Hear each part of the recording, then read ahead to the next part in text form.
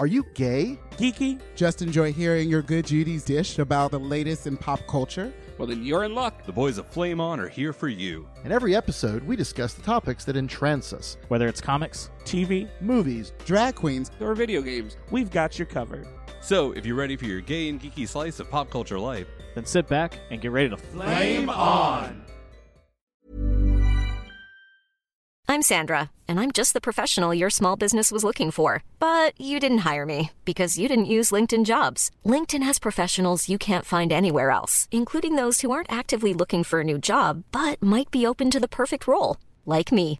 In a given month, over 70% of LinkedIn users don't visit other leading job sites. So if you're not looking on LinkedIn, you'll miss out on great candidates, like Sandra. Start hiring professionals like a professional. Post your free job on linkedin.com/people today. Spandex makes me horny.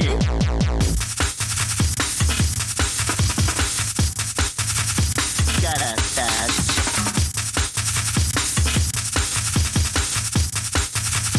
Got a patch.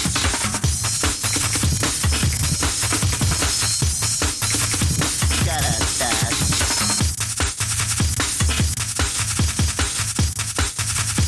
Got a patch. Bitch, it's just petting. No, for real. I'm serious. This is Jess. Just petting. You don't know who I am? Get the fuck out.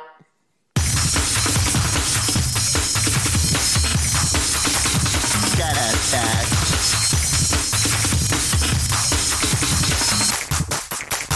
Got a patch. Drag is the new spandex.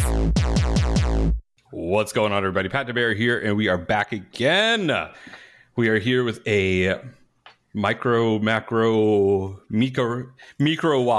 episode of our podcast. We are deep diving into the long, winding, treacherous, nobody goes home for 3 fucking weeks, drag God-saving path that was Drag Race Season 14 here in the United States, the main flagship show. And we finally have a winner. It feels like forever. I feel like we talked about this with on one of our roundup shows. And to be completely honest, that feels like so long ago that I have no idea what we even said about that show. We were in the middle of Drag Race UK versus the World. That came and went, and we were still halfway through the season on the mainland, and it's just crazy. But we are here to deep dive, dish, and just, talk shit, conjecture, give hot takes that nobody asked for, but we're going to give them anyway. I am joined by Eric. Hello. And Brian. Look who made it to the show to talk Drag Race this time. Listen, I woke up. Yay me. I woke up. I'm so impressed.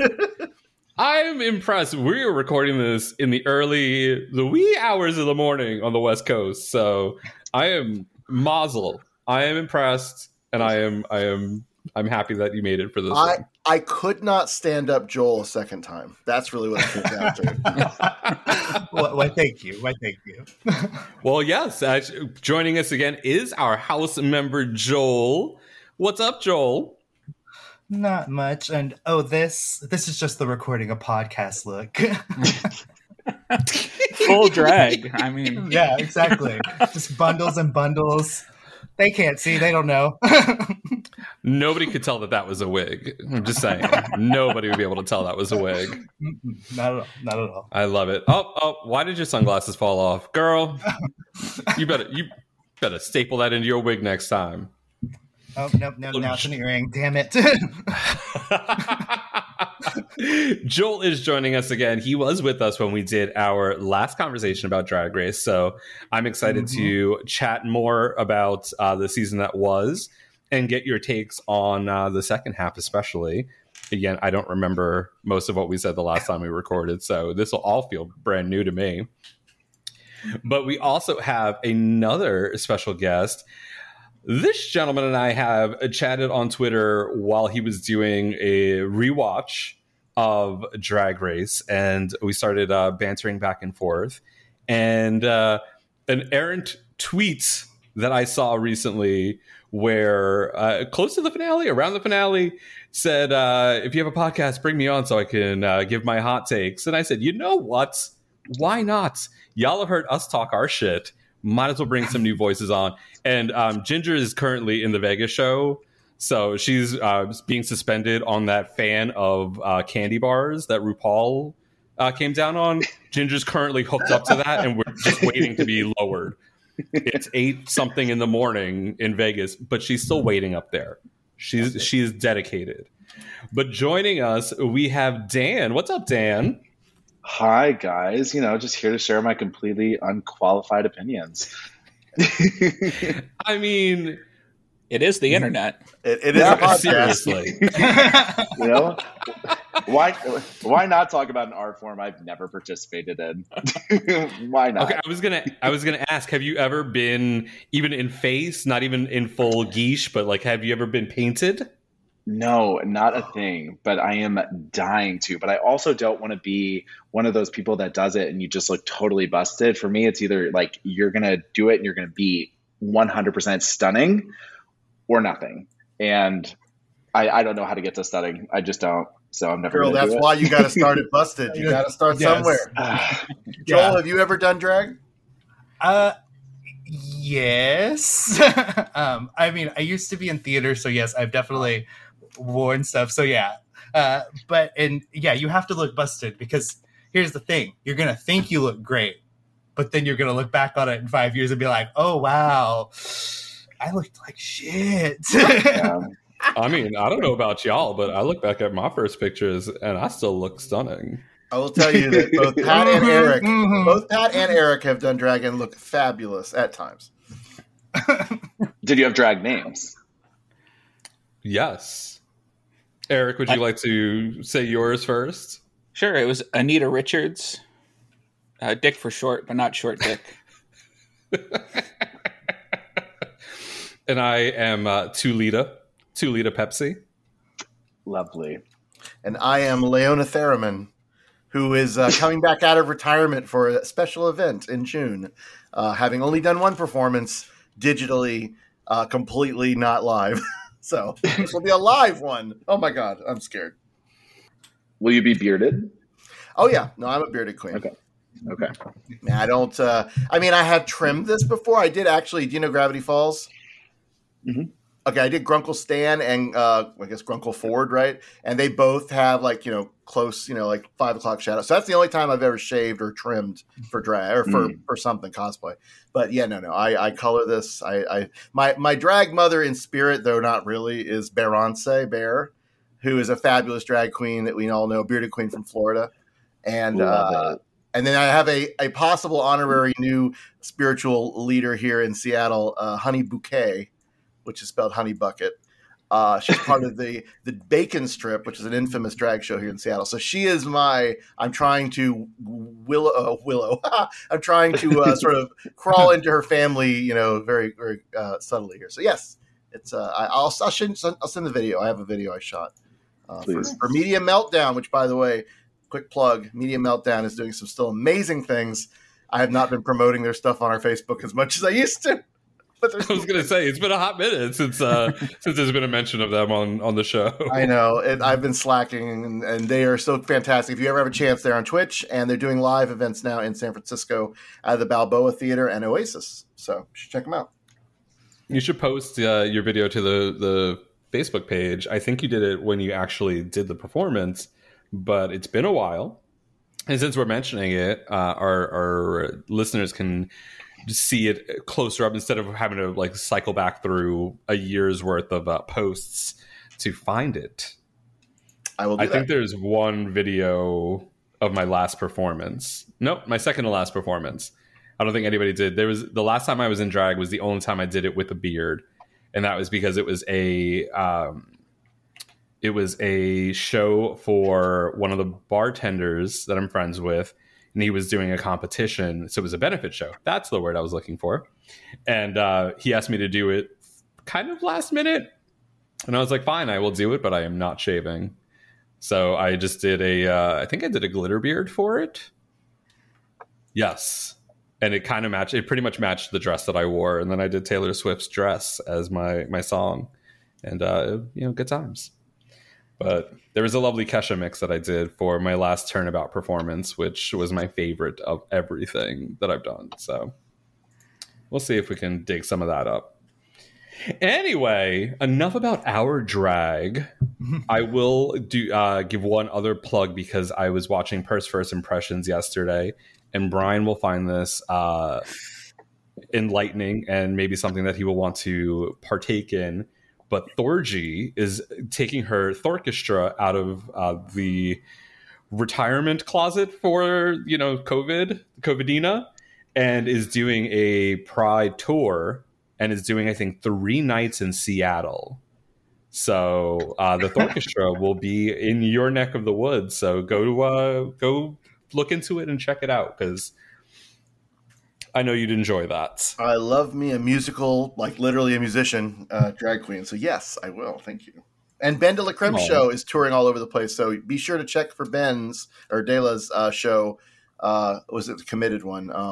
Ready to be committed. Yeah, so she's all over the place. She just left Atlanta, so kind of making her way back west. Bitch, I bought tickets today. They went on sale. May 26th, I will be here in Chicago at the Thalia Hall, and I will be watching it. This time, I will not be so drunk that I kind of fall asleep during it. Because I think, Eric, were you with us when we saw Ready to be Committed? No, I think that was the year that you did not go with us. No, I saw her, the other one, going through the levels of hell. Inferno a go. Yeah. Yeah, that was the year I got really drunk before all the shows. And then when you're drunk and you're sitting in one spot for a while. The singular year that you did that? That's fair. Usually it's with movies, but sometimes drag shows. I didn't fall asleep during any of the ones of the years before. This time Anyway. Back to the roast. Moving swiftly along. All right. So let us do what we do best, and let's chat about RuPaul's Drag Race. We are going to chat season 14, the season that never seemed like it was going to end, even though it was only a couple of episodes longer than most normal seasons. But it felt like forever. And I don't know why. Did it feel that way for you all? Yes. Did, yes. But I think I know why it didn't. Yeah, why it felt longer for you. I think it's because they didn't send anyone home, and that fundamentally breaks the show. Like, if you're not sending people home every week, we're not progressing, so we're just here. Well, yes, and we will discuss that one piece when we talk about All-Star 7, because we will get there. But I think what it came down to is, first off, it was the frequency with which we were not sending queens home. Yeah. We've had non-elimination episodes. We've had double Shantays. We've had all of this. I think what it came down to, the biggest thing, it was because RuPaul motherfucking lied to us. RuPaul walked into that fucking workroom, squeaky door and all, on episode 3, walked down those stairs that did not have a handrail, and for a woman of her age, you should have a handrail. That is an OSHA violation. Walked up to those girls. Walked up to them girls and lied to them and said, this season, I am not saving anybody.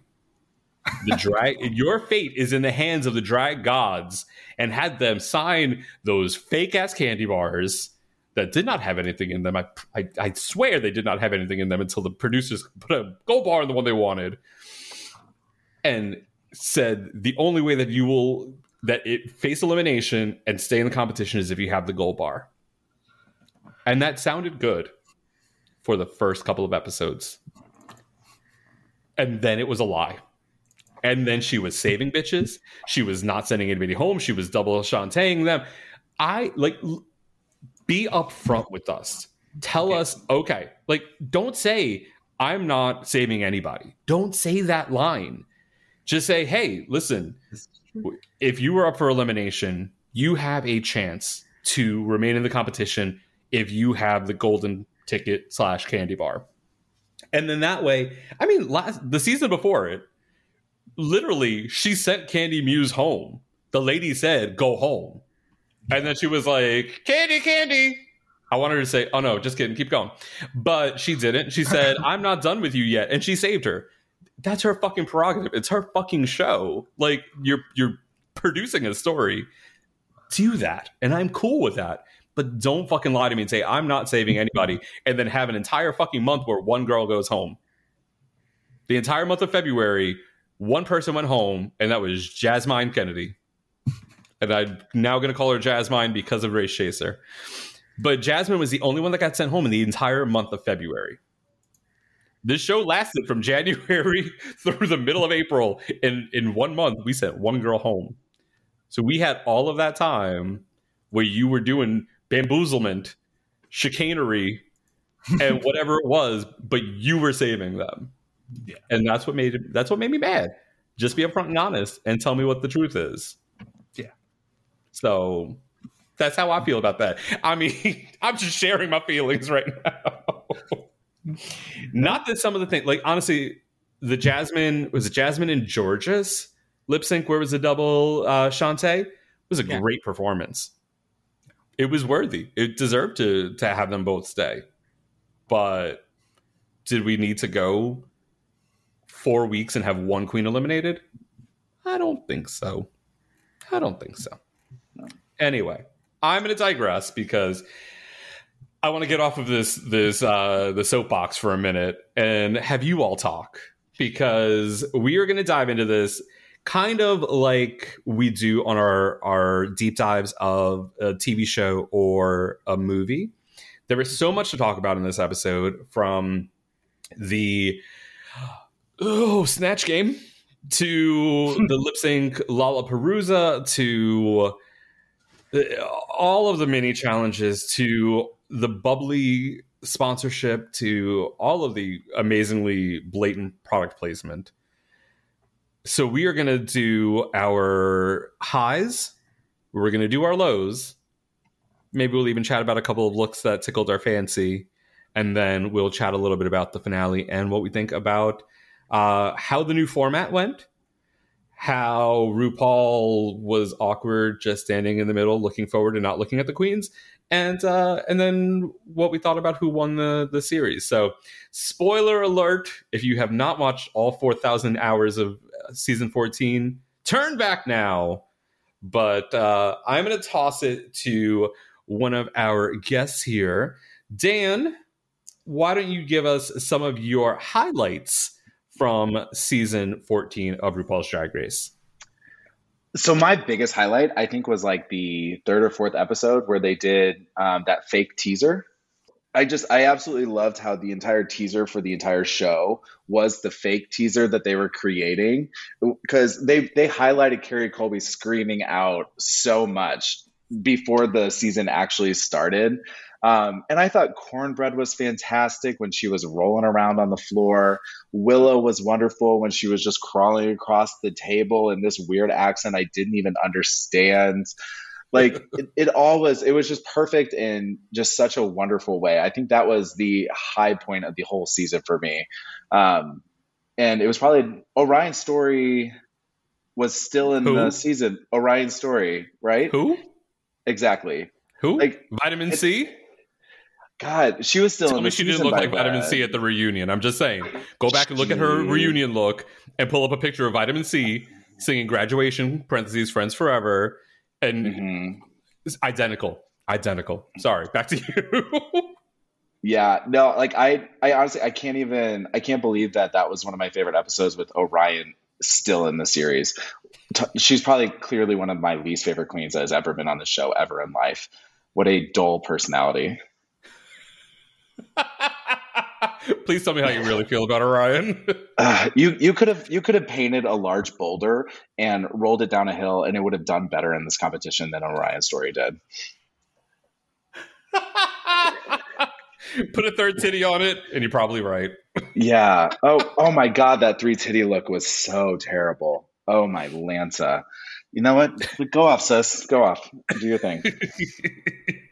All right, we'll come back for some more highlights from you, Eric. What was a highlight for you from this season? For me, I really liked the acting challenge, the Daytona Wind challenge. Although I will say that I didn't need quite as many fart jokes as they put into the final cut. I thought the acting and the kind of script was good enough. I didn't need all of the farts, but that may be a controversial opinion. I don't know. Is it wrong to say that I still haven't watched that episode?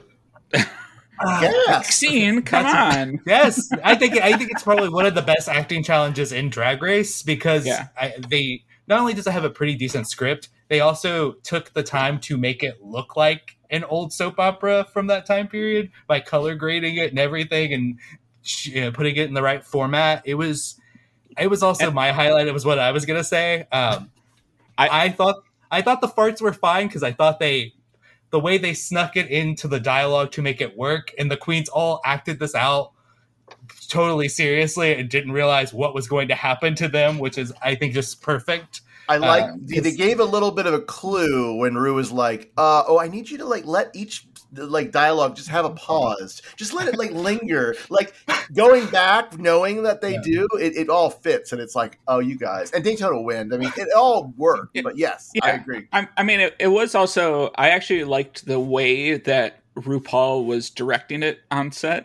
I thought she was giving good acting advice. Well, good enough acting advice for a soap opera. Commensurate with the star booty. I mean, really, level exactly. Yeah. And AJ and the Queen. That long-running series on Netflix. Well, I mean, I guess long-running for a Netflix show now. You know what? Not wrong. But yeah, that Daytona Wind episode was the first episode I realized Lady Camden was on the show. Yep. It's like, oh, you are here. That's so nice to see you. And while Snatch Game was abysmal, I did enjoy the episode after, which was the Lip Sync Lollapalooza. So, I mean, if the Snatch Game had to give us something, it gave us that, which I thought was good. But do you think that was planned all along? Oh, it totally was that was going to happen sometime during the season. I don't think they necessarily saved it specifically for after the Snatch Game. Because they had an extra girl in there that they didn't need. So I think there was going to be this lip sync SmackDown elimination. They probably knew that there's a good chance that they're probably not going to pull off a great Snatch Game, because Snatch Game overall has been really uneven in the history of Drag Race, but lately especially. So I think it was this is probably a good place to do this, but then they leaned into that storyline of y'all need to be reevaluated or whatever Michelle's whole the investigation continues. Her select committee on why the queens can't do good characters.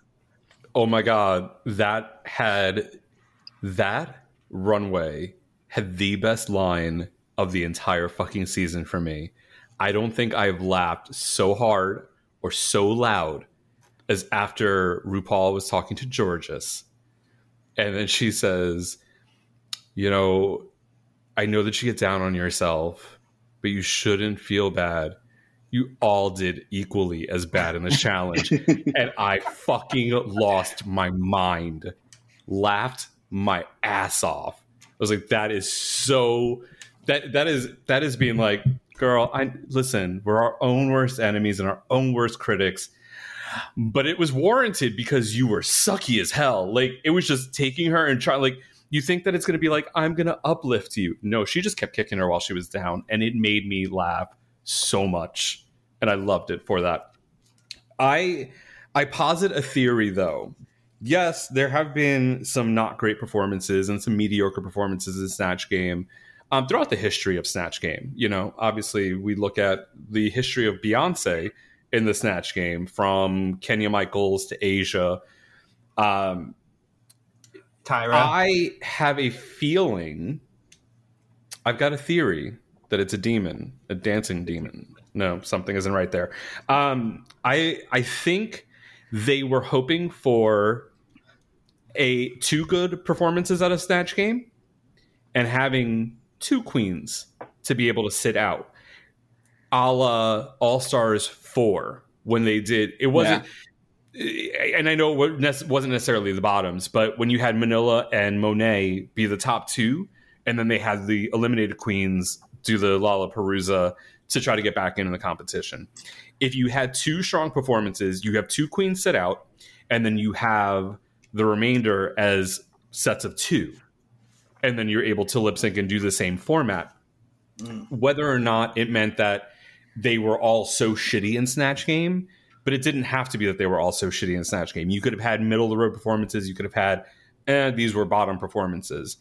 And then you could have separated, hey, these two girls have earned safety in the next round, and then we're going to do this Lollapalooza. Well, I mean, also, if they had just eliminated one person that episode, it also would have lined up to the right number of girls. So true. They could have been expecting it just to be a regular Snatch Game and one person go home, and then the next week they would have just done the Lollapalooza anyways. But that person probably would have been Jasmine, and they don't want to get rid of Jasmine before a Lollapalooza. True. And the thing is, they tend, in the history of, there aren't enough instances, I think, to really call it history, but when they've done something like this before, there is usually a safe queen or a safe set of queens who are able to sit out, that have earned their right to continue on in the competition while everybody else has to battle for their spot in the competition. So I think if you had Deja win, or Deja and a Camden or a Daya or whoever be, that second, you both were the top two queens of this challenge, you've earned safety. The rest of the queens will compete next week. Then you would have had 2 on 2 on 2 on 2, right? Whatever it was. I forget how many queens were at that point. At that point, there were still 75 queens in the competition. And, it'd be set up that way because you had a threesome in the lip sync, which didn't need to be a three-way lip sync. Although it led to Rue's second shadiest comment attached to both of these episodes when Michelle said that was like seduction up there. And then Rue turned to her and said, if only seduction was that good. I mean, come on. Rue had some fucking shady ass zingers and they were amazing. But it would have been interesting to see how it would have been done. But they also have to, since it wasn't RuPaul songs, they had to license these songs beforehand. So they knew that they were going to do a lip sync SmackDown, which for some of these queens, it worked and it should have been done. I just think they kind of were pigeonholed into everybody else bombed. We had one person safe, so we're going to have to set it up this way. Joel, what other highlights besides that did you have? So I'm sitting here racking my brain trying to pick one that I think was better than the others.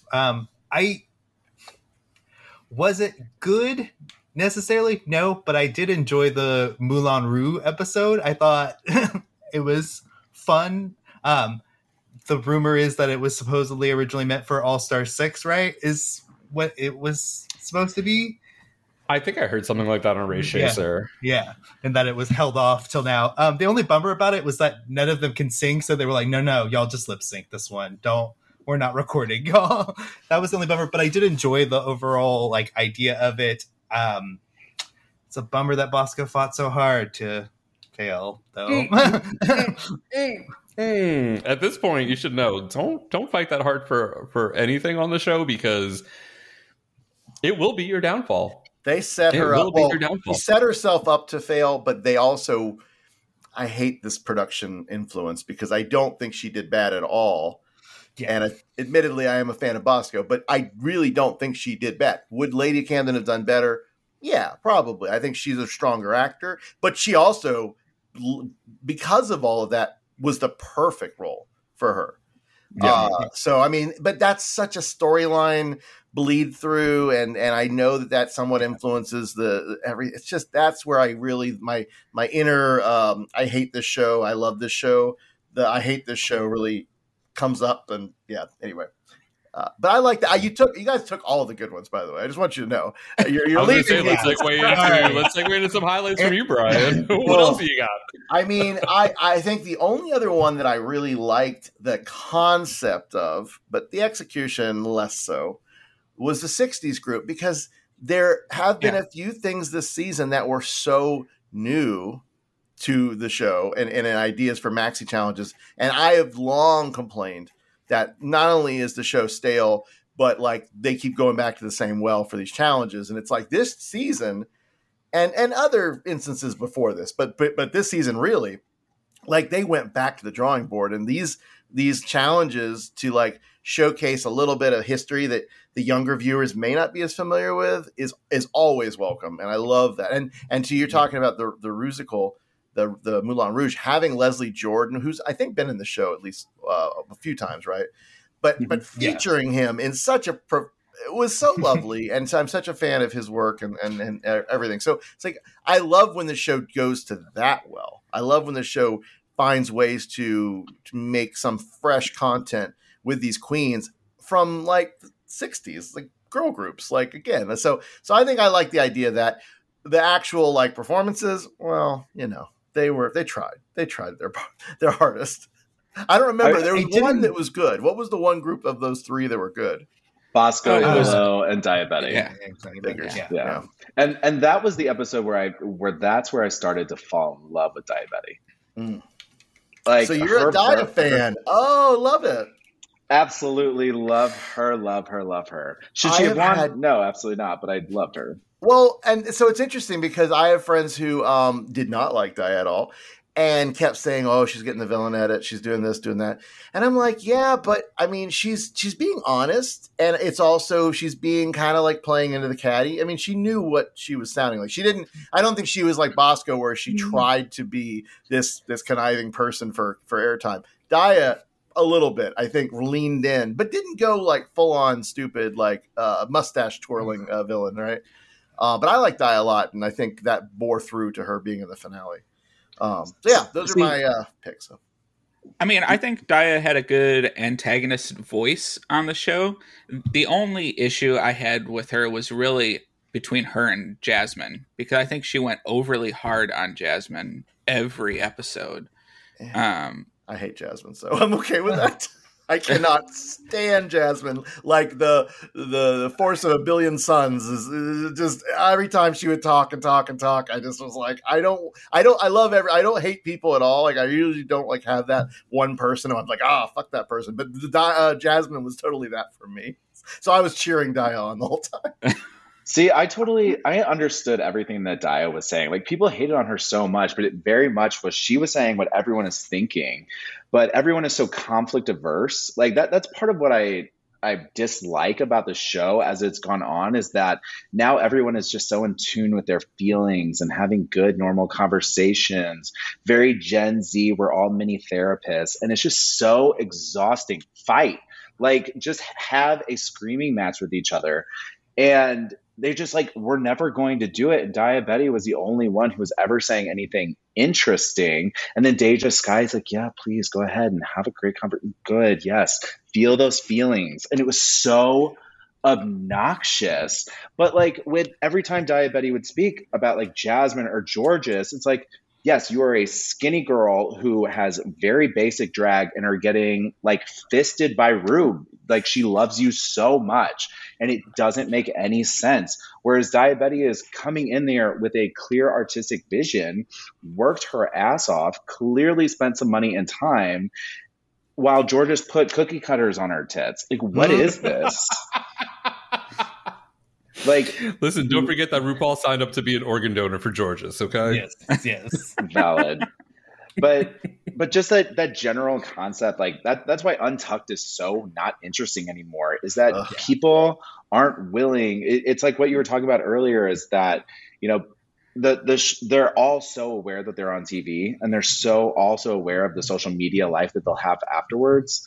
But think about all the queens that have screamed and yelled, like Raven and Detox, like, and Laganja. Like, everyone loves them, and they were so not in tune with their feelings and just said whatever the hell they wanted to, and it was actually interesting to watch. Like, if people just kind of like let their therapist stay at home, we might actually have an interesting TV show again. Do we have to lump Raven in there? Well, remember when she yelled at Mimi on First? Do we? But everybody yelled at Mimi. Do we need to Mimi. like her? yeah, everyone yelled at me. Valid point. I 100% agree with you, because I was it on the reunion that somebody pointed out, and they were like, Daya said everything we were saying off camera, just on camera.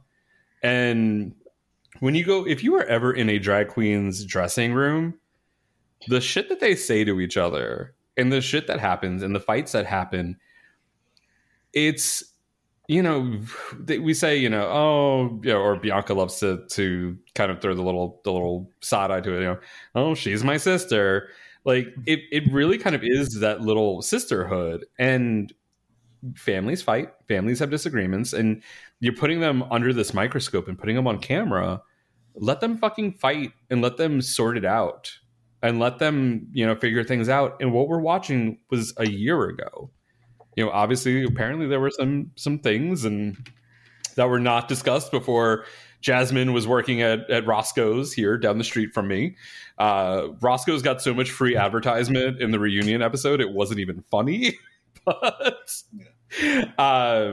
yeah, like, the fact that the world has decided, that social media has decided we are the judge, jury, and executioner of what these conversations are and these people's characters based off of this television show, it's ridiculous.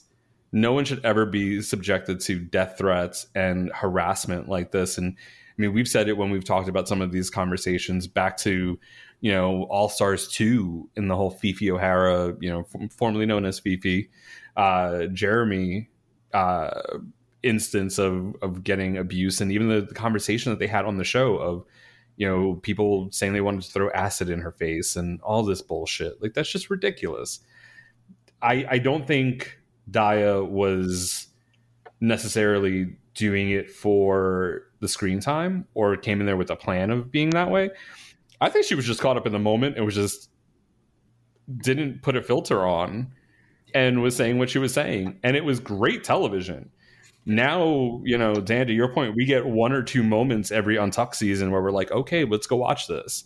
You have the heartfelt moment where Jasmine, comes out as trans, and you have the fight moment where Jasmine fights with Maddie. Like, those are like those two big moments. Can you tell me anything else that stood out from Untucked, or that you watched Untucked for any other reason? It's tough. Dan, do you have any other highlights that you want to point out from this season? I would say the relationship between Willow and Cornbread, I thought was really beautiful to witness. I loved that. And just like the general sisterhood of everyone minus Orion's story, who didn't seem to care. But like, it was like everyone. But she was in a showman's with Georges.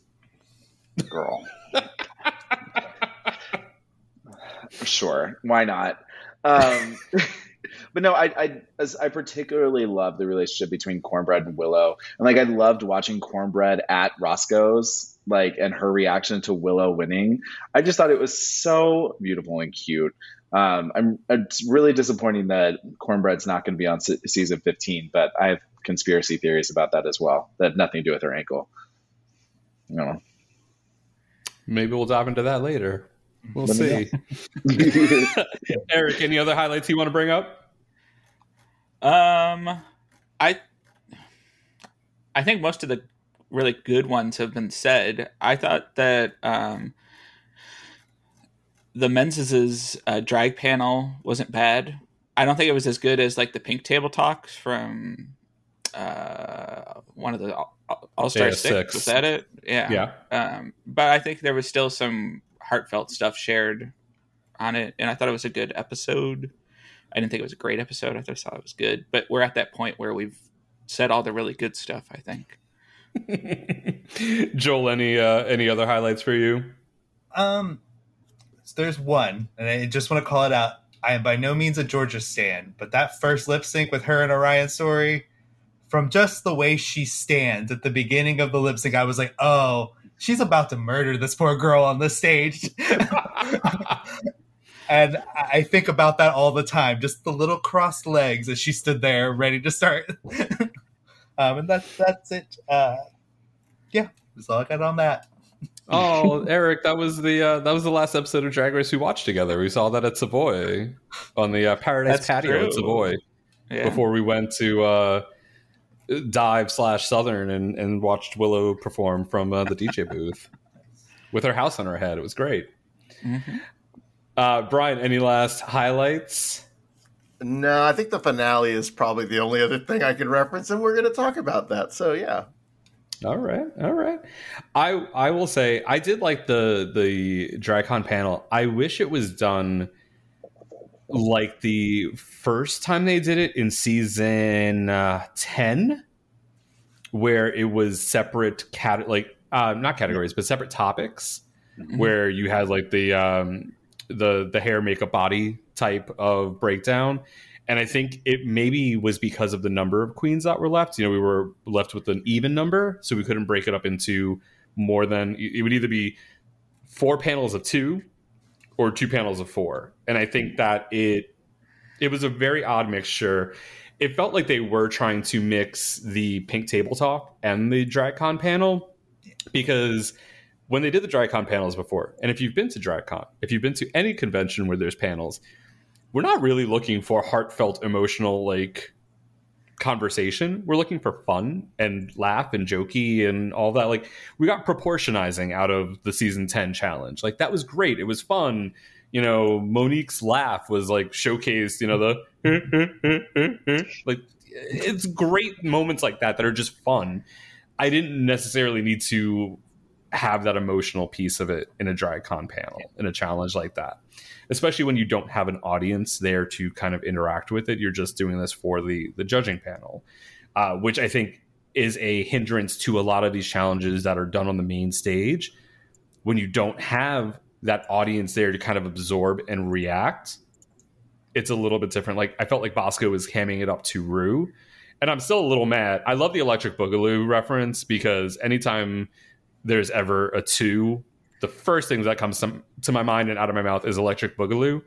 But I'm mad that she flipped it and she said Electric Boogaloo Part 2 and didn't say, you know, Menzies' Part 2, Electric Boogaloo. But that's because she's like 12, and, you know, this is a reference for anybody over the age of like 35, 37. But she tried, and I applaud that. The Ross Matthews roast, while it did have some challenges, there were some great moments to that. Honestly, Bosco's joke about, you know, after last week when Rue, the judges panel, the other contestants, the camera crew all told me to go home, you know, like things like that. And then I will sit here right now and I will defend Lady Camden and that yelling into Ross Matthews' asshole joke. I thought that was funny. I didn't care that there were 3 setups. I was with it the entire fucking way. I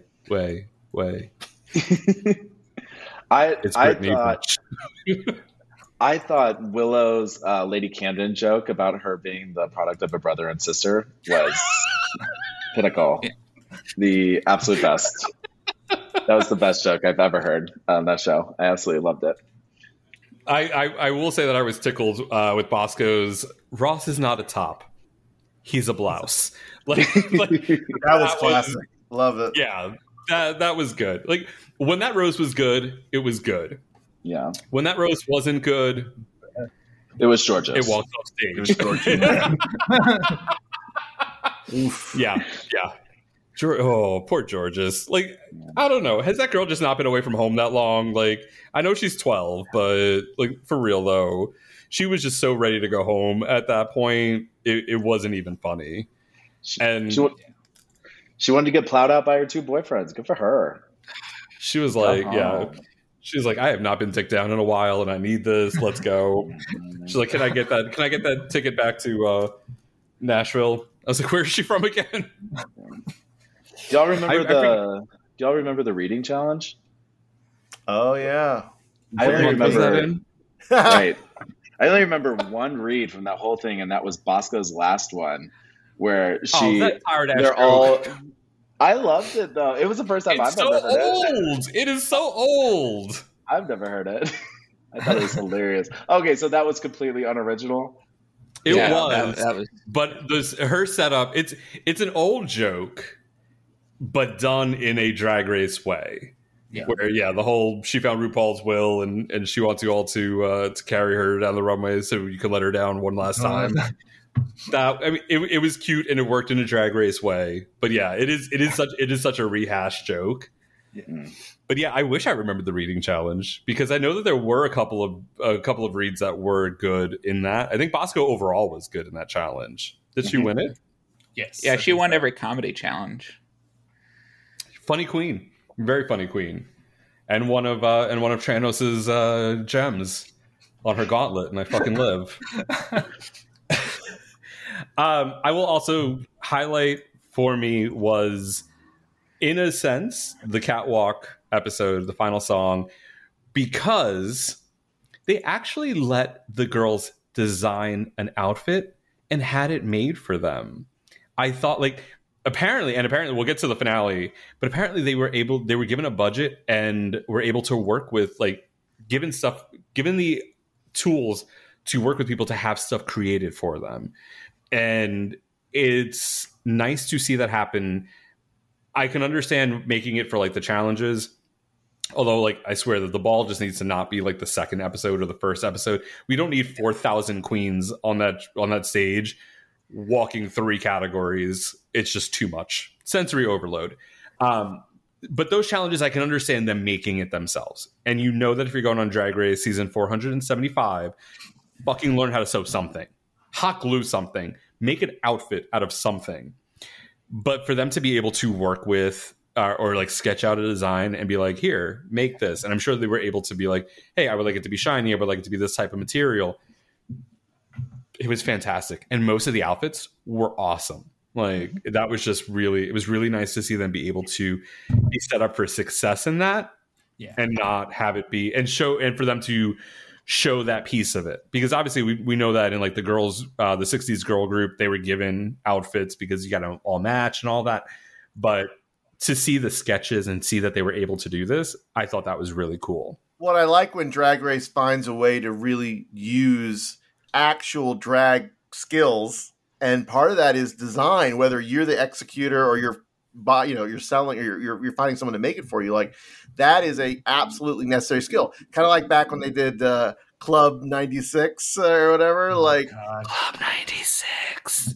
I love that challenge because it's absolutely a drag queen thing that they all sometimes have to come in and reinvent a night. And so again, like, those moments when they align so well, in addition to all the obvious, like, comedy and acting and all that, I love that. And that's useful and that's interesting. It's the challenges that are like, I can't think of a good example, but the ones that are just like, what are they doing? Why are you doing this? This is stupid.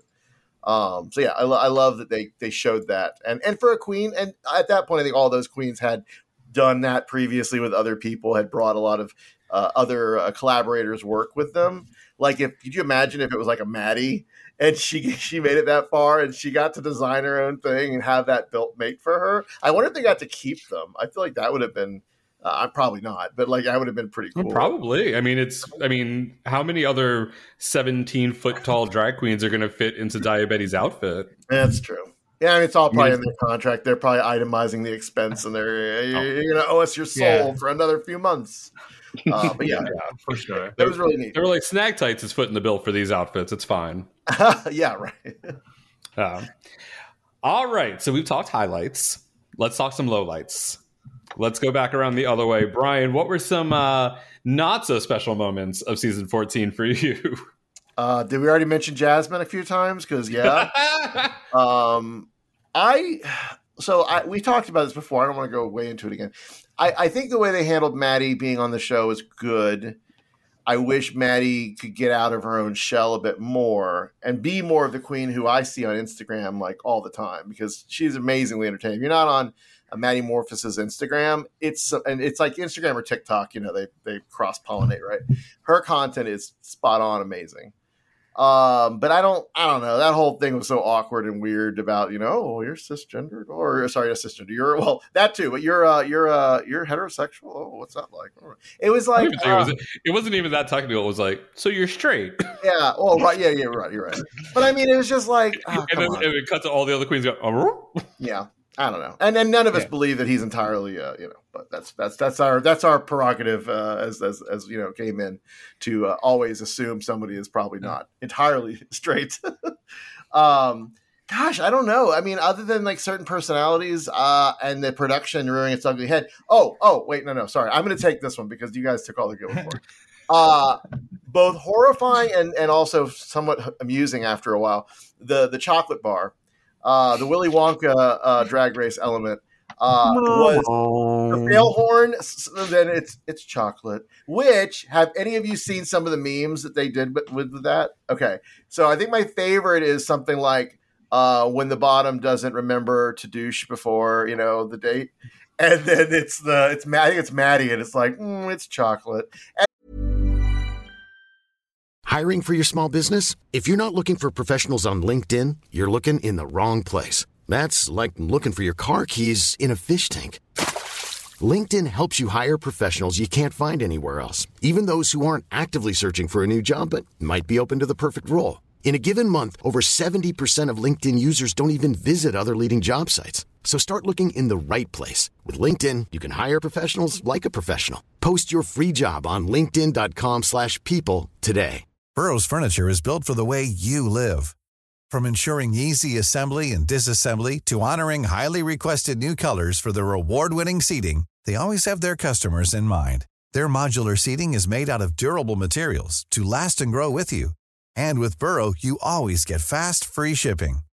Get up to 60% off during Burrow's Memorial Day sale at burrow.com/ACAST. That's burrow.com/ACAST. burrow.com/ACAST. And like that, every time I would see the reveal, I would just think of that meme, and it made me laugh out loud. It was so dumb. But dumb gimmick, and totally agree. It's a production conceit. They weren't actually like when did they need it? And I will say, if anyone had to get it, Bosco, because Bosco is amazing, and that whole whatever was just a catastrophe. She did not deserve to go home. Thank God. The drag gods smiled upon her that day, and she got the golden ticket or whatever the fuck the thing was. Anyway, I think that needs to never come back. Can we all agree that that's just like, come on, just own it? Yeah. You don't need a MacGuffin. You don't need a whatever that is. Get out of jail free card. Just do like you do it. Like you said earlier, do like you're doing already. Save people you want to save, and just own it. Yeah. Have you heard Bob talk about it? Like Bob describing the candy bar rules. It's this whole thing. I'll have to try to find it and either post it on the page or search it on YouTube. But it's along the lines of like, so if it's chocolate, then you go home. But if there's nougat, then you get to replace yourself with one of the other girls in the lip sync. And then if it's Krispies, then you get to host the show. Like it goes through all like this ridiculous list of like different candy fillings and all of these like off the wall rules that it could be. And honestly, that's what I want for next season. Yeah. Is a whole like random set of rules on what happens depending on what is in your chocolate bar. What if they put the queens on a giant roulette table and spin them, and then that's how they decide who gets? They did that in episode 1. Yeah. Oh God, you're right. Cornbread just shifts and it spins back the other way. Yeah. What drove me nuts about the chocolate bar thing is that the jig was up the moment that they said it. Because imagine if June Jambalaya got the golden ticket. Yeah. Okay. So so the whole thing would have just been for nothing. Like it was very obviously not going to be that moment that they were claiming it to be. So the jig was up. It was pointless. It was very obviously production was saying in the quietest way possible, this is rigged. Yeah. I also think having it happen after they've already been sent home just like felt like another kick in the nuts to the queen. It's just like, come on, they're already going home. Just let them go home. Yep. Like I almost wish it was the idea that Bob is joking about of like maybe the candy bar happens before the lip sync, and if you do have this gold candy bar, you can take someone else and slot them in. Like that would almost be more interesting. I like that. There's like 3 that are floating around, and you don't know which 3 have it. That would be more interesting than what we were given. Yeah, or if you do get the golden ticket, you get to re-lip sync against someone of your choice. That would also be good. And then you could send a bitch home instead of you, but you have to earn it. That I could get on board with. Yeah, but I just feel so bad for June Jambalaya because that girl like hot-footed it and was sweating, and like that last image of her with the it's chocolate, just sweat dripping down her face, like messing up her makeup. Like I'm just like, damn. Like I mean, she had a fucking glow up and a half between the reunion and the finale episodes. Gorgeous, looks fucking stunning. But for that, like that pussycat wig, that bus driver wig, named the Helen. Like it was just so bad. It was such a bad look for that to be her final moment on the show before coming back, like out of the filmed portion or from last year. Although I do like Alyssa Hunter's "Is chocolate." The accent was like, I love it. Talk about injustice to Puerto Rican queens, right? My people have not had a good run on the show, aside from like Alexis. Yeah, and she still gets shafted at any point in time as she gets closer to the end. Is Vanjie, where there's an Alexis, there's an India. Vanjie's not Puerto Rican, right? Yeah. Maybe.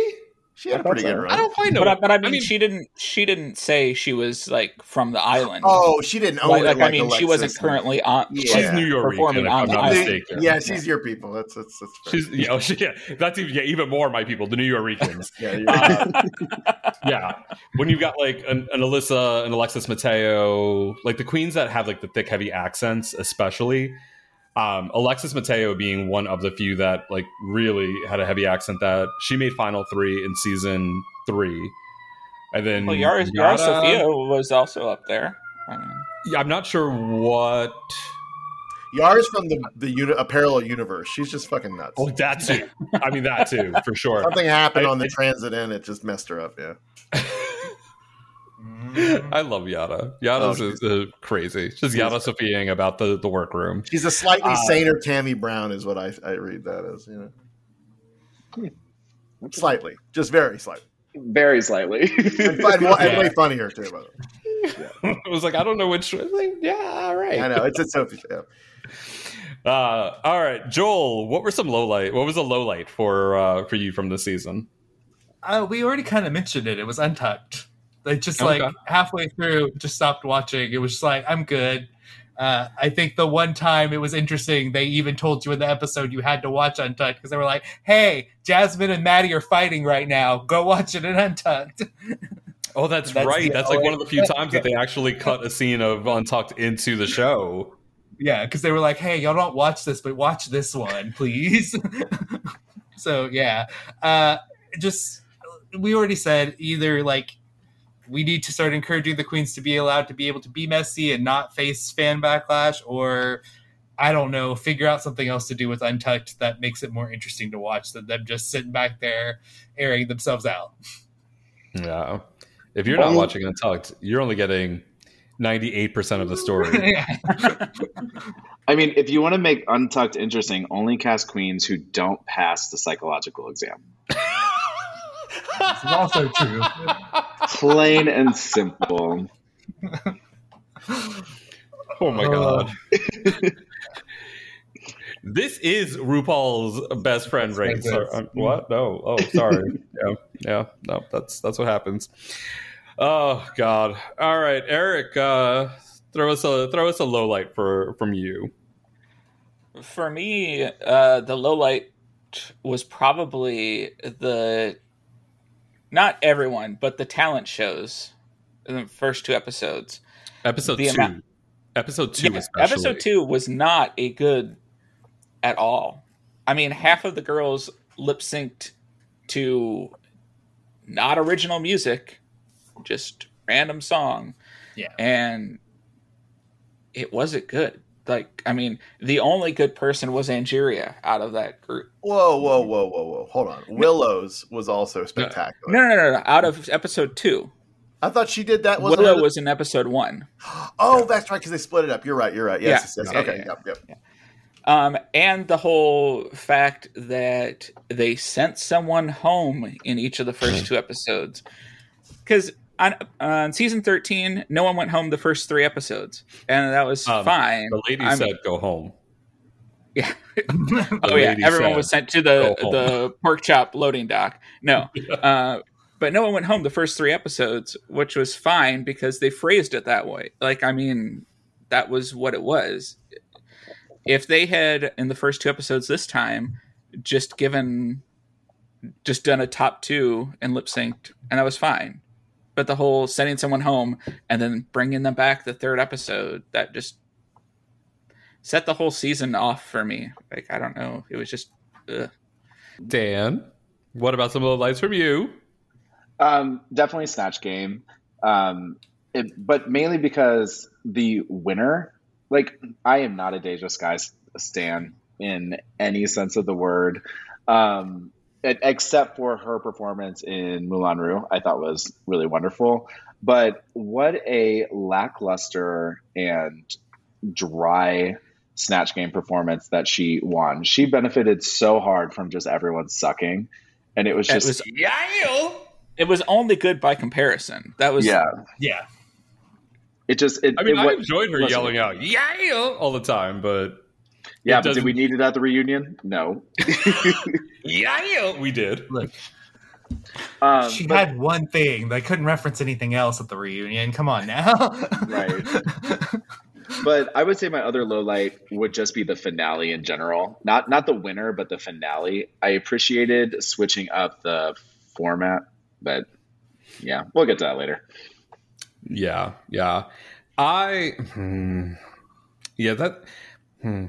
Snatch Game, and I mean, there's all the conspiracy theories out there saying, well, maybe it was just edited to be that bad so that way they could do the Lollapalooza and all this. And I said it in the first half of our conversation. I don't think that was needed because they were going to do this lip sync SmackDown regardless. Whether or not everybody was horrible, I don't think was a matter of it being the be all and end all to do the Lollapalooza. When you have queens in the confessionals, which are recorded afterwards, they film Monday through Thursday or Monday through Friday, and then on Saturday they do the confessionals. When they have the queens talking about how the set was quiet and Rue isn't laughing at the jokes and these things, like, I don't think they're going to be sitting there in the chair and saying that if it wasn't true. You know what I mean? Like, there's a little bit of extra credence to how bad it was. I think we're getting to a point where, like the being cognizant of social media and not wanting to have death threats being sent to them. Really, what it comes down to is we need to just stop the fandom. Like, let the queens be the queens. Like, could we go back 10 years to around a season 4 or 5 era where it was popular within, the queer culture and didn't have this massive broad appeal where everybody feels that they are entitled to say whatever they want, including sending nasty messages and death threats. But it's kind of become, let's look like the character that we want to play, but not really know how to make them funny in this way, in this situation, to take them and be able to be kind of ridiculous and funny with it. Watch Bianca on the pit stop from that episode, and she talks about the mindset that you should have when you're doing the Snatch Game, and how it's, you take that character and then you just kind of, you're really just making jokes based off of what the questions are that volley with Rue. And we've seen it be a challenge even for some of the best queens on the show. You look at somebody like Latrice. Latrice went through Snatch Game twice and bombed it both times because she could not pull herself out of being concerned about what everybody else is doing, that it throws her completely off. in this respect, in this Snatch Game, some of them just were all about like the look and being the person and not playing in the game, not being a part of the game. I think some of them tried to outthink the game as well. Yeah. Like Bosco was trying to be way too intellectual about it and tried to over prepare, I think, and then tried to fit in everything that she had prepared into where it didn't fit. But I mean, I think a couple of the choices could have been good. I think Diabetes Ozzy Osbourne could have been really good. She just didn't do anything with it. And I think William Shakespeare is a good choice. I didn't understand the way Lady Camden did it, though. Okay, and I know this guy again? I actually watched the pit stop. I think for this entire season, Monet Exchange did a great job hosting. Although it would be fantastic if Bob hosts the next season for All Star 7 and gets to critique Monet every week. It'd be great. But could we just point out the fact that the first thing that Diabetes did as Ozzy Osbourne was an Australian thing, which she was like, Ozzy, Ozzy, Ozzy, oi, oi, oi. I'm like, what are you doing? What are you doing, ma'am? What is this? Has he ever done that on stage? Maybe outside of Australia? Probably not. But like literally, if I feel like Dia typed in like Ozzy and that chant came up, it was like, I'm going to incorporate this. This will be fun. And has nothing to do with Ozzy Osbourne. Is not like in any way, shape, or form connected to Ozzy. I don't. Oh, that I literally at that point I was like, okay, you're done. I'm done with you, Dia. Please just sit over there and copy off of Jasmine. Not Jasmine, Bosco the entire time and have horrible answers as well. I will say that I did like the kombucha joke and bringing up that weird, I don't even know what was in it, but it looked disgusting. It's just tough with Snatch Game because I mean, people just need to make sure, or these queens just need to make sure that their references are going to be things that RuPaul understands. Because RuPaul isn't necessarily so hip on modern culture. Yeah. It was like when a season or two ago, somebody did Poppy during the Snatch Game. Yeah. Yeah. And but I will challenge that because I don't have your same concerns. Gigi in that same season did Maria the Robot, and Rue had no concept of it whatsoever, and she fucking killed it. Sure. If you're funny, you're funny. If you play off of Rue and you make her laugh, it doesn't matter if they know the reference. But if you were just basing it off of your character references and not making it work with the jokes and the questions, then you're not gonna win. Yeah. No matter what. You can do a great, because even the queens that are not the queens, the judges were like, I didn't really know Poppy, but then when I went, afterwards I went and I looked up Poppy and I was like, oh, this all makes sense now. If you just make jokes that are funny jokes, you can still do well even if Rue doesn't know it. But I do agree with you that Rue is very much about her references. And if you pick one that is a solid reference for her, you have a much easier time to make her laugh because she knows who you are.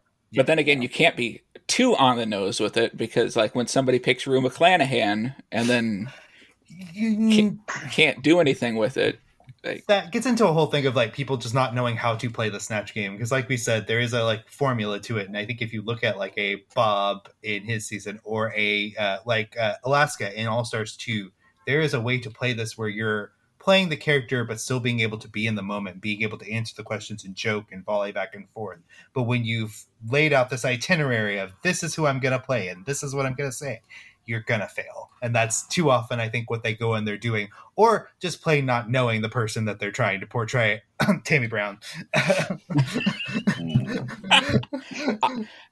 that outfit, I could only see Wanda Sykes. That's all I saw. And there were so many Tammy Brown quotes just from the show, not even from like her life outside of Drag Race, but just from season 1, All Stars 1, the reunion of season 1. Like the teleport me to Mars, or the I'm acting, or change your outfit, change it around. Like, there are so many things that we will constantly say that are Tammy Brown-isms. Walking children in nature. Like, how do you not tell RuPaul that you don't see her out there walking children in nature if you are on the Snatch Game with RuPaul and you're being Tammy Brown? Like, how do you not do that? Mm-hmm.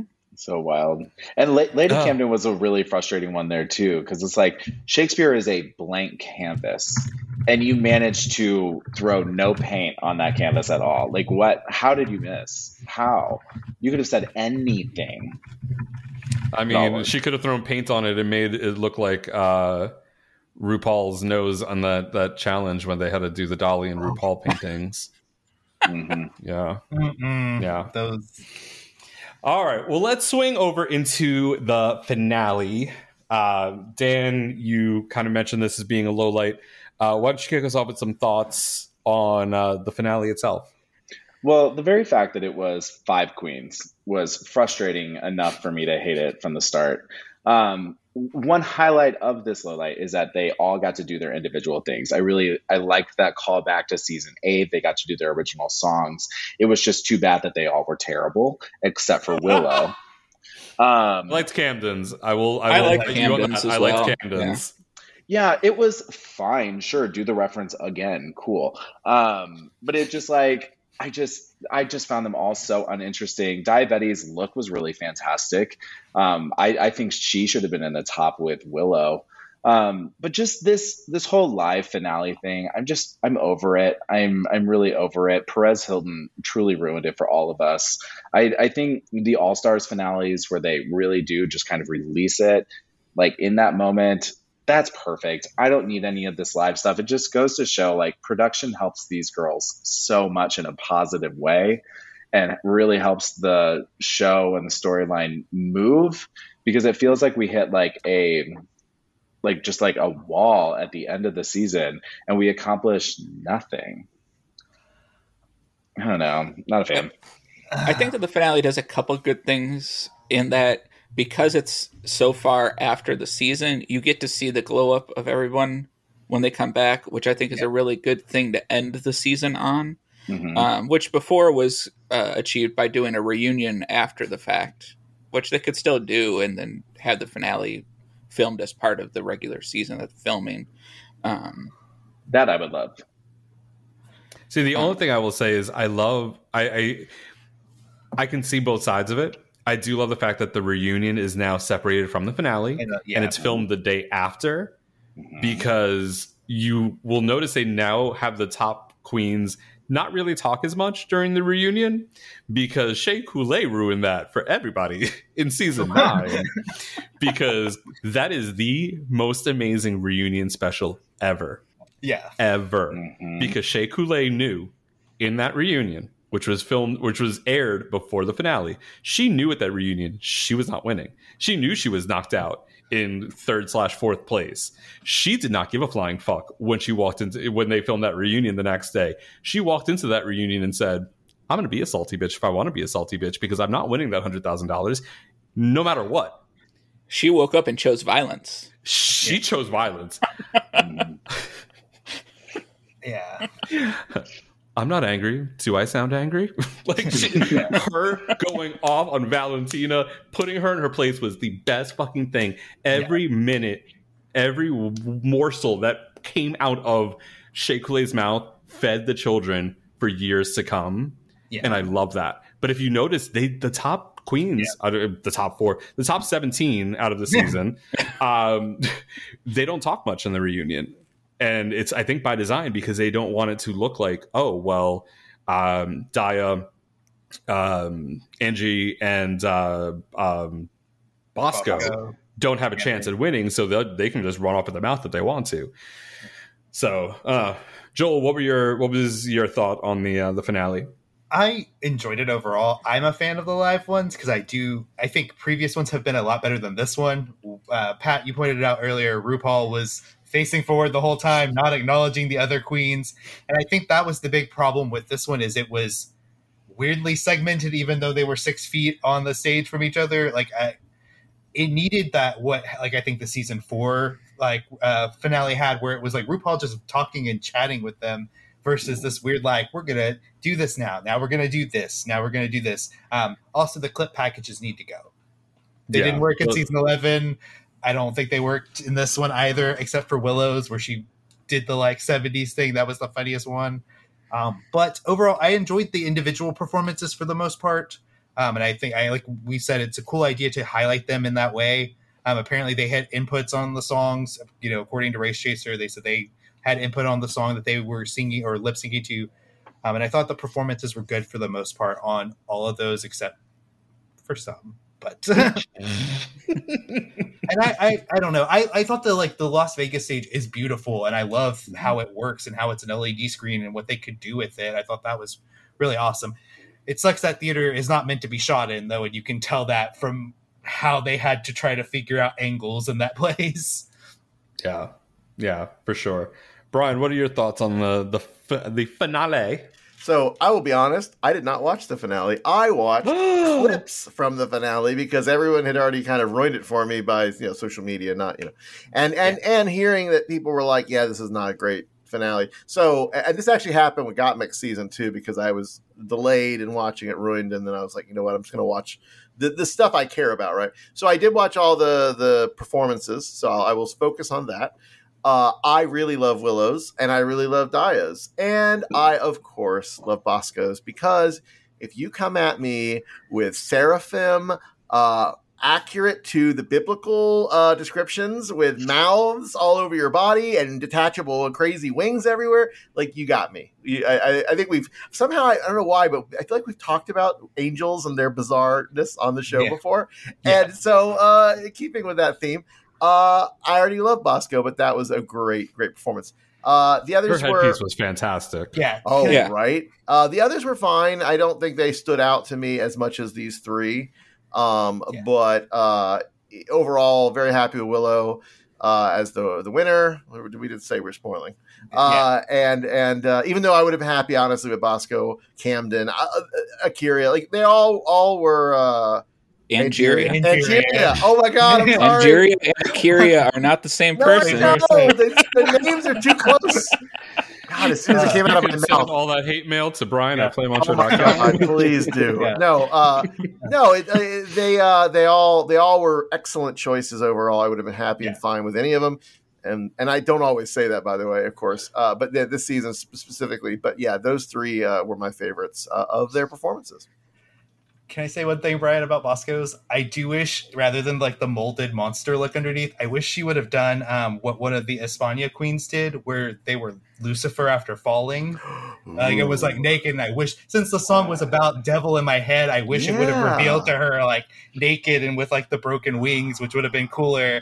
But she did what she did, and I was just like, oh, okay. I like that. I actually really like that arc. Bosco's such a I meant to say this too. Her thing also played on the Seattle burlesque influence, which you've seen in other Seattle queens, and so I love that part of it. But I love that idea, Joel. That's really that would have been perfect. Anyway, and was a callback to the first episode where she did a burlesque number and was the flower, and had all of her was depedaling throughout the whole thing. Yeah, I did not love this finale. I was kind of bored through it all. These songs, even though they have some input into them, are horrible.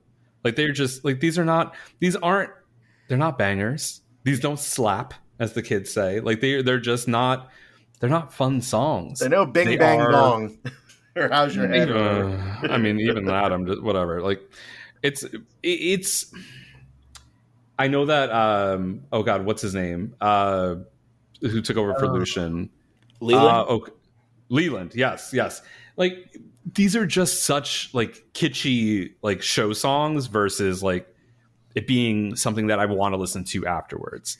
And to have them to have this many queens and we're whittling it down. It just, I don't know. Like, it just didn't. It just felt boring to me. I thought, unpopular opinion, I thought Camden won the final lip sync. I think Camden did a better job in that performance. I do too.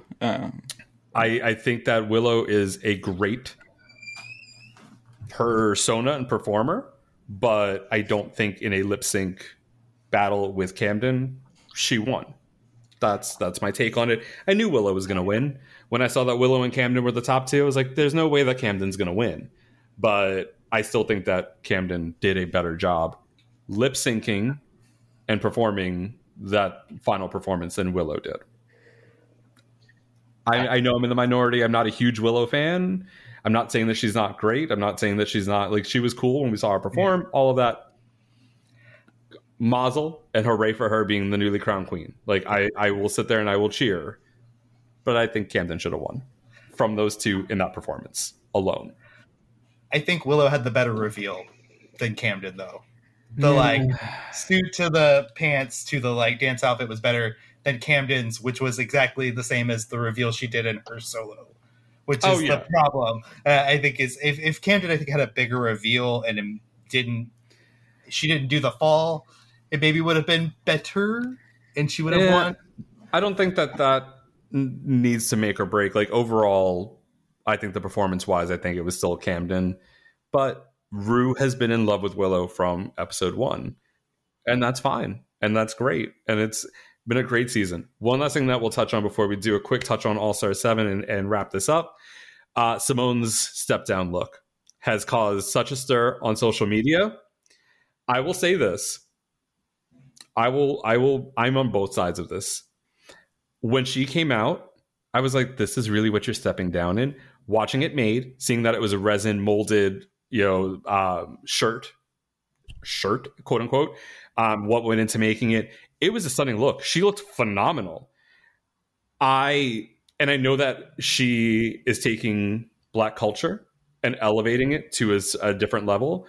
Her handkerchief look from her finale, something along those lines, is kind of that mixture of both, like, quote unquote, pretty, elegant drag for a step down and the culture that I would have loved to have seen. And that gown that she wore on the red carpet was, I think, more what I would have expected. Yeah. So I can fall on both sides, but she looked fucking stunning. And bitch, do what you got to do. Anything that she does is phenomenal, and I'm all about it. Yeah. Agreed. Any other hot takes on Simone's look? I don't know. It really just challenged me to rethink why we do why they come back for the finales. Is it to be in the most elegant gown, or is it to be the best version of their drag and why they won? And I feel like Jinx really set the bar really high for being just like the most elevated drag possible, no matter if it fits with what you do. I don't know, but I just, once I saw this and then I just kept thinking about it more, it's like, wait a minute, I'm like, here I am critiquing this woman's drag, which is her purest and best form.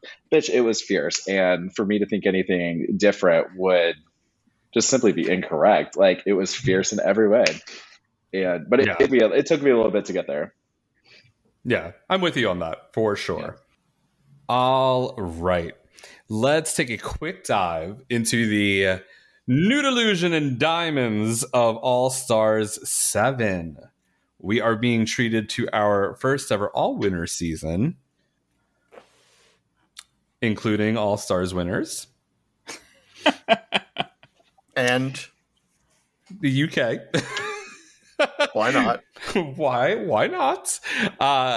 What are your opinions on this cast of queens that include Evie Oddly, Raja, Jinx Monsoon, Trinity the Tuck, Monet Exchange, Jada Essence Hall. I'm trying to remember them all by memory. Trinity Vivian. The Vivian. That's right. And wait, and there's one There's more. Only 8. I only said 7. Trinity? I said Trinity and Monet. Oh, Shea Coulee. How did I miss Shea Coulee? Oh, how very dare you? My new hometown queen. How could I miss Shea Coulee? Shea Coulee, if you will, if you're nasty. Progenitor of the Shea Coulee. Is that what it was? Yes. The beer? Yes. The Shea Coulee. Was that what it's called? What was it called? Yeah, the Shea Coulee. Yeah. I still have the yeah. can. I love it. I still have the can sitting on I washed it out, and I have it sitting on my my pass through from my kitchen in my living room. We were supposed to have this thing called the Waldo Fest. It was a 420 festival that was going to be on Argyle, between the bar that I work at, the Sofo Tap, and our sister bar, Meeting House. And Shea Coulee was one of the headlining performers. And then the garage across the street was set ablaze in the early hours of the morning. So the festival was canceled. So I did not get to see Shea Coulee perform at Waldo Fest. That's sad.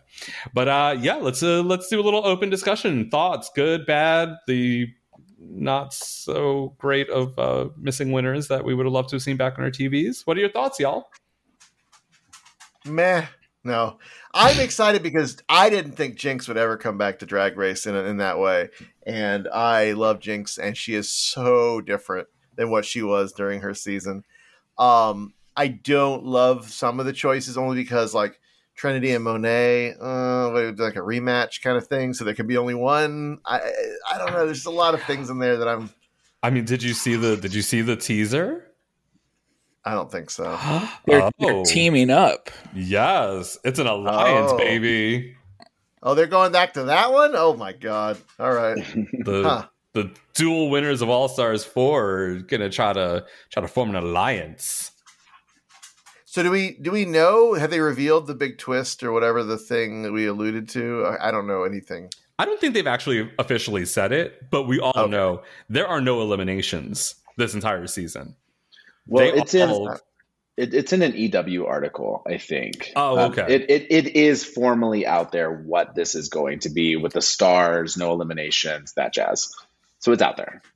Yeah. So it's every week. Yeah. How does it work? The top 2 queens will lip sync. The top queen will win a star. I think some competitions there'll be some things where they'll be able to win multiple stars, but then.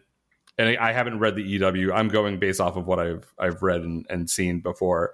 They'll be able to also block a queen from winning a star the next week. So even if that queen wins the episode or the lip sync, they won't be able to receive stars. And then at the end of this run of episodes, the top 4 queens with the highest number of stars will do a lip sync SmackDown for the crown, and then we'll have a top 2, and then those top 2 will lip sync, and then they have filmed both queens winning the season. So we'll get to see all 8 of these queens through the entire season. And this is back to the beginning of our episode when we were talking about this, Dan. I'm good with this. I know this is the format. I know that these queens of queens are going to be on my television every single week. I want to see what they're going to do. We know that this is what the format is. You have not lied to me. You have not told me that you're not saving anybody and that it's only up to the drag gods. I'm okay with this. I want to see whatever 8 or 10 weeks of shows.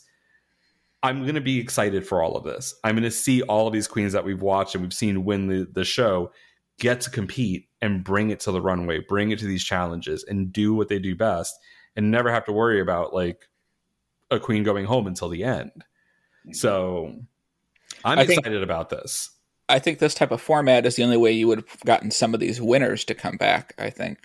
Yeah. Because I think once they get their crown, they're like, I'm not going to spend all that money on a collection of garments when I may only get to show off one of them. I mean, that was one of Bianca's reasons for not coming back was her wasting $90,000 on a closet of gown. Enjoy bankruptcy. Exactly. Have they revealed the network? Is this Paramount Plus again? Yeah. Yeah. Okay. Yeah, I do. The All Stars will be on Paramount Plus. Yeah, I do think this format was the only way to do the winners justice, because frankly, they deserve this time. My general thought is like when I first saw the cast, I was like, I guess like I like the winners, but I just didn't expect these winners. But like outside of Shea Coulee, I feel like all of them have a little bit more to prove, whereas Aquaria doesn't have shit to prove anymore. Trixie doesn't have anything to prove anymore. Bianca doesn't give a shit anymore. Like, the winners that aren't there don't need to be there. What I would have loved to see is more international winners. But by the time they filmed this, there might not have even been that many outside of maybe Envy Peru. It was filmed a while ago, like over a year ago, right? Yeah. Like, I'm really excited for iteration 2 when they do this again, and I hope like they bring like a Priyanka in and an Envy Peru and a Vanessa Van Cartier, like an Anjali Anand. Like, I hope they really go international with this. But the cast overall was just kind of meh, but also I'm still more excited for this season than I think I've been for a season in years. Yeah, I kind of wish that the drag was it UK versus the world. I thought that was going to be that international winners circle thing, but you know, as RuPaul builds out the cinematic universe of World of Wonder, I mean, there's maybe still building to that like magic moment. The other thing, I didn't know if like All Stars was the right vehicle for this, even though it is called All Stars, it makes sense. But just making it All Stars 7, right? Mm-hmm. Like, why not just call it something else and or call it All Stars Winner's Circle or All Stars blah, blah, blah. There's that part of my brain also sort of rejects it because it's like, but they're already winners. They've already won. I don't know. Those things matter not at all, but to me, they stick in my brain. Do you know what I mean? Mm-hmm. Yeah, I mean, there was a lot of talk about this being called Superstars, which would tie into the whole stars point system also. But I mean, if you were to do that, then people would be like, well, where's All Star 7? And I mean, it's going to take that spot in the 2 per year, you know, filming / airing, you know, kind of schedule. So I can understand it from that point. But Dan, I'm with you. This is like, I was so fatigued and burnt out from season 14. And we've had UK versus the world. We have España season 2 going on right now. There's like all of these things that are going on. And I saw this, you know, I saw that this was coming and I was like, you know what? I'm down. I'm ready for this. Like, I'm excited. I love Monet. I love Jinx. Shea is phenomenal. You know, and someone had pointed out that I follow on Twitter that a lot of the focus is on the more recent winners or the more recent queens who did not have a chance to really kind of have a career post Drag Race win because of COVID. So this is a way I'd to say get the them only back. the only one that falls into that group is Jada. From the regular seasons. Yeah. Because Shea didn't have a run after All Stars 5 really. Like a touring schedule after AS5. They didn't even have a promo shoot. They got photographed in the back. They were by the stairs. Like somebody busted out an iPhone and said, "Okay, hold still. We're going to do these photos real quick." You know, they didn't get a full proper promo. They didn't get a chance to really tour because it was filmed pre-COVID, but it aired like right at like in early COVIDina times. They should have called it Drag Race Cosmos. Carl Sagan could have been a guest host. Oh my god! Oh my god! Eric, you read my mind. That is so spectacular. Please make this. If some drag queen out there, if not, I'm going to try this. Drag Carl Sagan. I want to see it.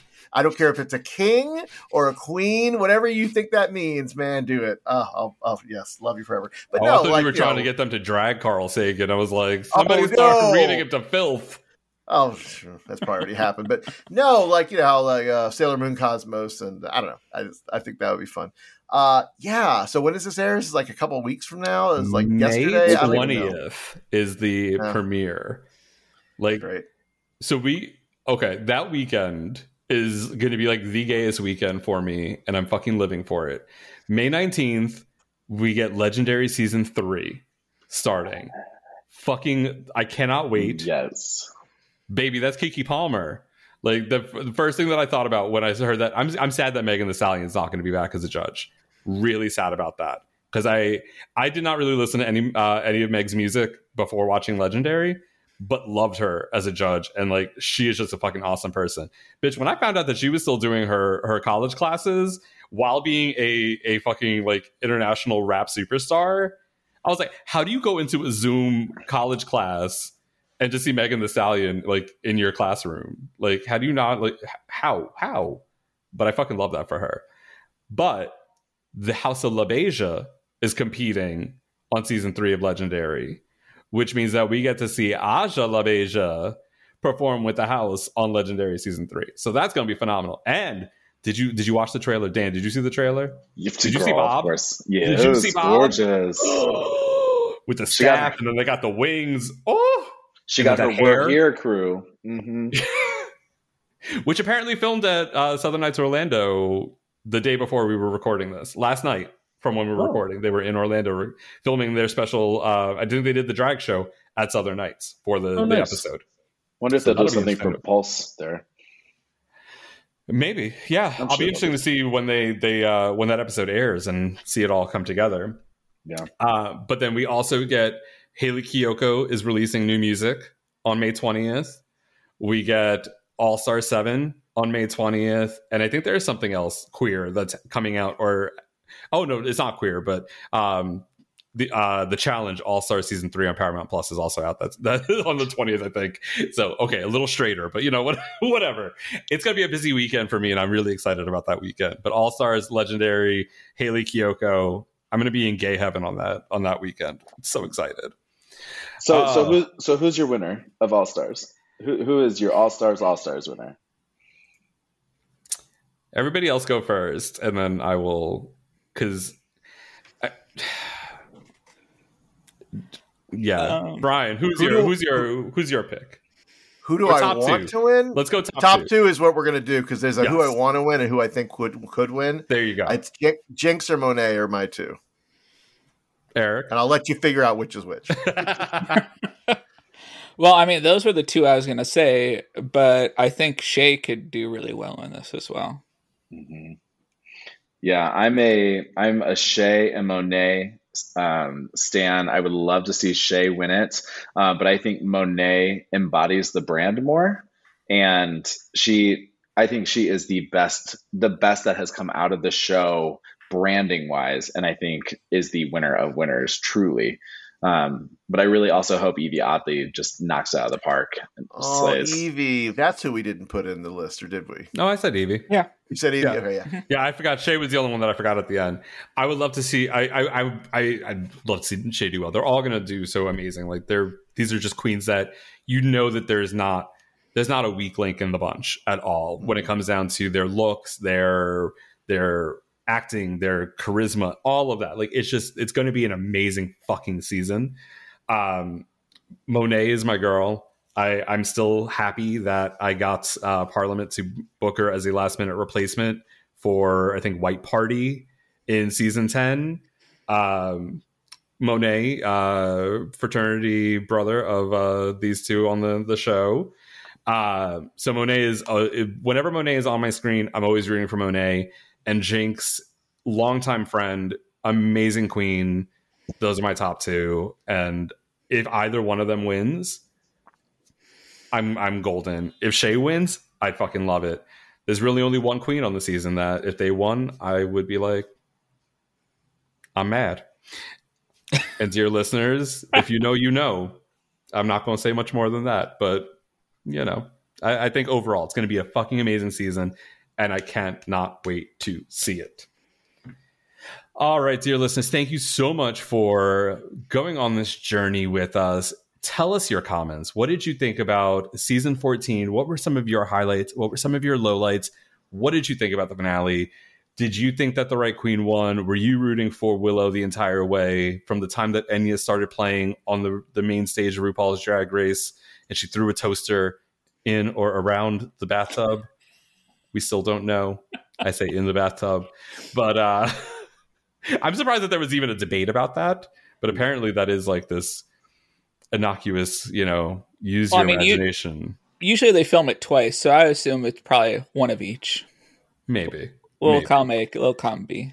I guess if it's now such a broad range, and quote unquote family friendly. You can't, say that she threw a toaster into the bathtub and then jumped in, might have a little bit of an issue there with the ratings network or the ratings council there. But tell us what you think in the comments. Hit us up on social media. Let us know.